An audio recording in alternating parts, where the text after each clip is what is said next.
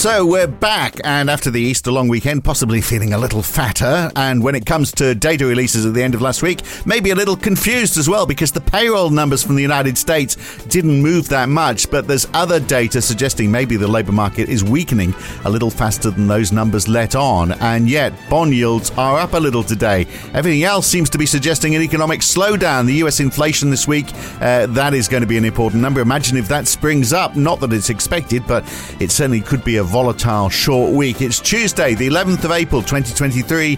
It's the morning call from NAB. Good morning.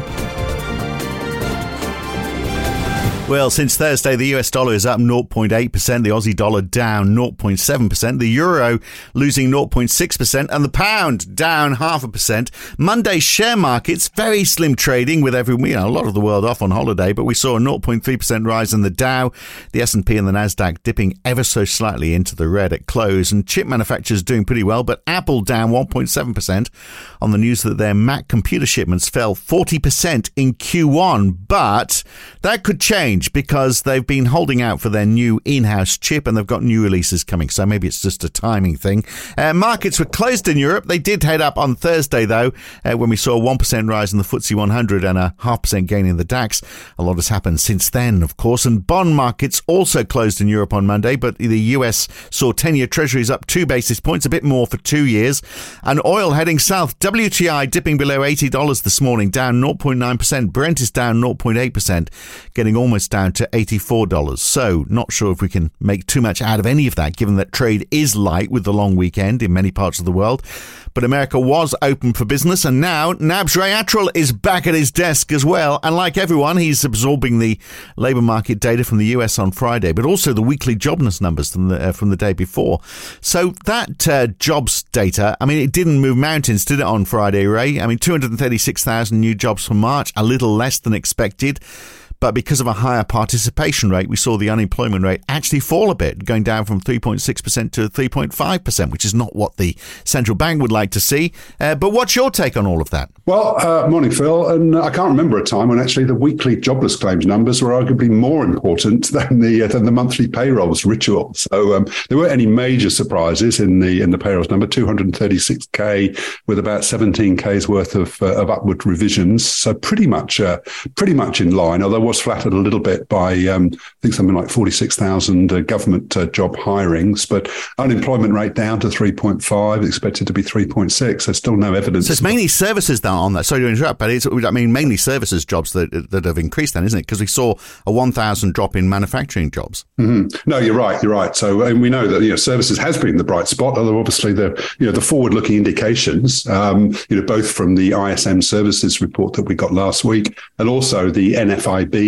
which is the small business survey, their hiring intentions reading for March, which came out at the end of last week, was the lowest in almost 3 years. So both of those are saying that service sector employment growth is probably headed down in the months ahead at least. But no, I think what caught the market's eye just as much was that the weekly jobless claims on Thursday night actually contained the annual benchmarking revisions process, where they effectively sort of recast the seasonal adjustments, and it now says that in the week beginning 1st of April.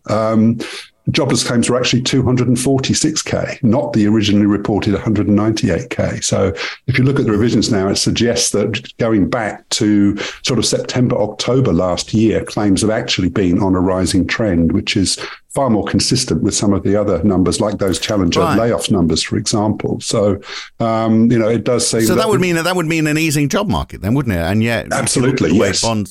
Look at the way bonds are moving. It sort of hints that everyone's expecting that the Fed's going to do more. So, well, I think you're right. I mean, I think that the reason that because there was no significant downside surprise in the payrolls report, the market was sort of going into that about 50-50 priced for a 25-point Fed funds rate increase at the May the 3rd meeting. And I think there's nothing in here to dissuade the market from the view that a rate rise then is more likely than not, i.e. the Fed won't have seen enough, pending what CPI does reveal and also the PPI numbers later this week. So if you look at money market pricing, we've gone from 50-50 to just over 70% for the May meeting. And I think that's why, so the bond market is pretty much responding the same way with gains of sort of 10 to 15 basis points again since last Thursday. So what are we seeing in wages? Because we saw no big drop, did we, in those jobs numbers on Friday? So average hourly earnings month on month up 0.3%, which is actually higher than the February. Well, average earnings were down. It was 0.3 on the month, but that year-on-year numbers actually ticked down to 4.2 from 4.6% in February, and it was 4.3% expected. So actually, it's telling you that earnings growth is getting down to the, if we drop below 4% in the next couple of months, I think the Fed will deem that sort of growth, with making various assumptions about productivity, of course, would be consistent with a 2% inflation target over the medium term. And I mean, there's also been some research as well, hasn't there, showing that there's been an increase in layoffs as well. So if I guess if you put a few things together here, the signs that maybe the job market is starting to ease a little bit. No, absolutely. We had those monthly Challenger Gray and Christmas planned layoffs data last week as well. They showed, 89,700 planned layoffs. So just if you go back to sort of September, October, we were running at sub 30,000 a month, and now we're clearly in a rising trend there. That's somewhere between, probably 60 and 100,000 a month. So that again is has historically at least been a reliable lead indicator of eventual uptick in the unemployment rate. But as you rightly note, the unemployment rate is not showing any signs of movement now. But the other just broad point to make is that, maybe this payroll report reflects a sort of pre-banking crisis world. And we know that credit conditions are in the process of tightening significantly. And so to some extent, there's a little bit of old news probably in those March payrolls numbers. Yeah. And also Canada, of course, they had their job numbers out last week as well. 35,000 new jobs in March, up less than 22,000 in February, but just 12,000 expected. So actually, over there, the labour market not getting any looser. No, that's right. And remember, the Bank of Canada meets this week, and I'm just looking at money market pricing on, there's nothing priced. In fact, there's a tiny amount of easing price, but, the Canadian market's been closed Friday and Monday as well, I think. So maybe haven't had a full chance to react to that, but I don't think it's going to shift the Bank of Canada from their sort of, their sort of on hold provisional, their on hold pending, data that says that they don't need to raise rates again, but certainly no signs of weakening the labour market as such. So it's not inconceivable that at some point the Bank of Canada has to tighten again. Not our expectation, but another strong labour market number for sure. So, the big number, of course, this week is US CPI. But as I say, the markets are almost suggesting more tightening by the Fed because we've got, bond yields a bit higher, shares down, the US dollar higher. It all does hinge, though, on that inflation number, middle of the week, isn't it? It is expected it's going to go down, at least, sort of the core read month on month.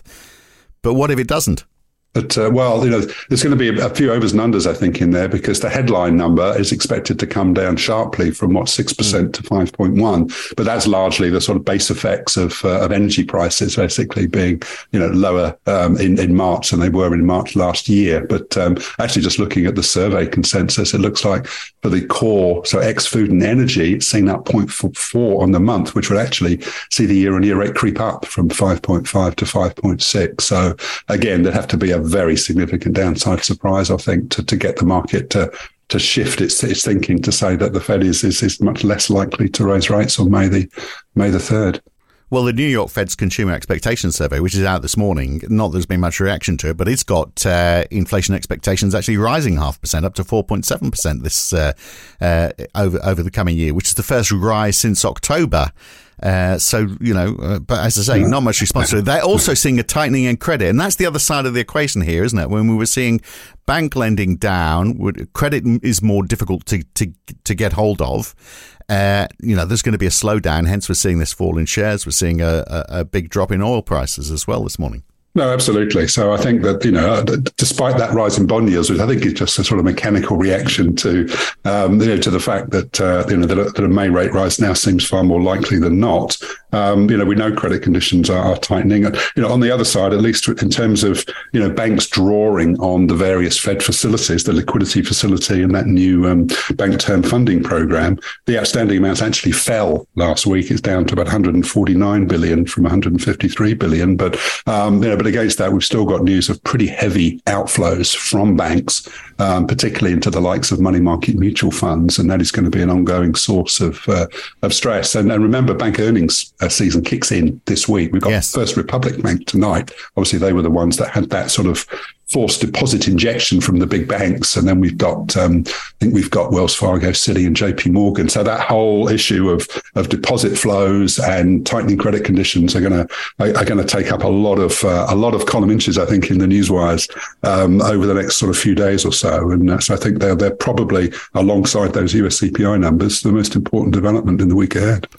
Well, quickly before we look at that week ahead and what we've got today as well. So Governor Ueda has got his feet under the table at the Bank of Japan. He said this morning, well, he's going to continue basically doing what Governor Kuroda did. So more yield curve control, no rate rises. But, maybe it's working because we've got a big fall in household spending in February in Japan without pushing rates up. And we're seeing the yen down quite a bit this morning, aren't we? That's right. It's down almost 1% actually in the last 24 hours. So I think it's catch up to the rise that we've seen in US bond yields, which are up sort of over 10 basis points in 10 years since last Thursday at least. But also, as you say, new Bank of Japan Governor Ueda has been speaking, and I think they're always a little bit cryptic, and I think you have to be careful how you interpret these, because what he's saying is that it's appropriate to continue with yield curve control. The yield curve is smoother than before, and that big rate increases aren't possible for now.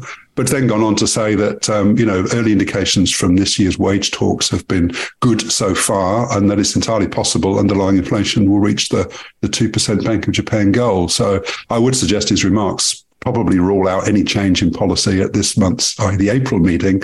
But I'd still say that both June or July are both strong contenders for some sort of tweak or abandonment of the YCC policy. But again, we're still waiting for, the final details of all of this year's wage negotiations, I think, before Bank of Japan might be minded to say, okay, we think we're there with sustainable 2% inflation. We actually think we're already there, looking at underlying inflation measures, which are closer to 4%. But we've got to play you've got to play the proverbial man, not the ball on these things, haven't you? Yeah, now you have, of course. Now, Kristalina Georgieva, the managing director of the International Monetary Fund, saying this morning that global growth is going to stick around 3% over the next 5 years, and she's saying central banks should stay the course. That's the advice she is offering if central banks are looking for that sort of advice from the IMF. But 3%. Well, it is let's know that 3% for 5 years is their weakest medium-term inflation forecast, I think, since 1990. So, and saying that growth will be probably sub 3%, which would be,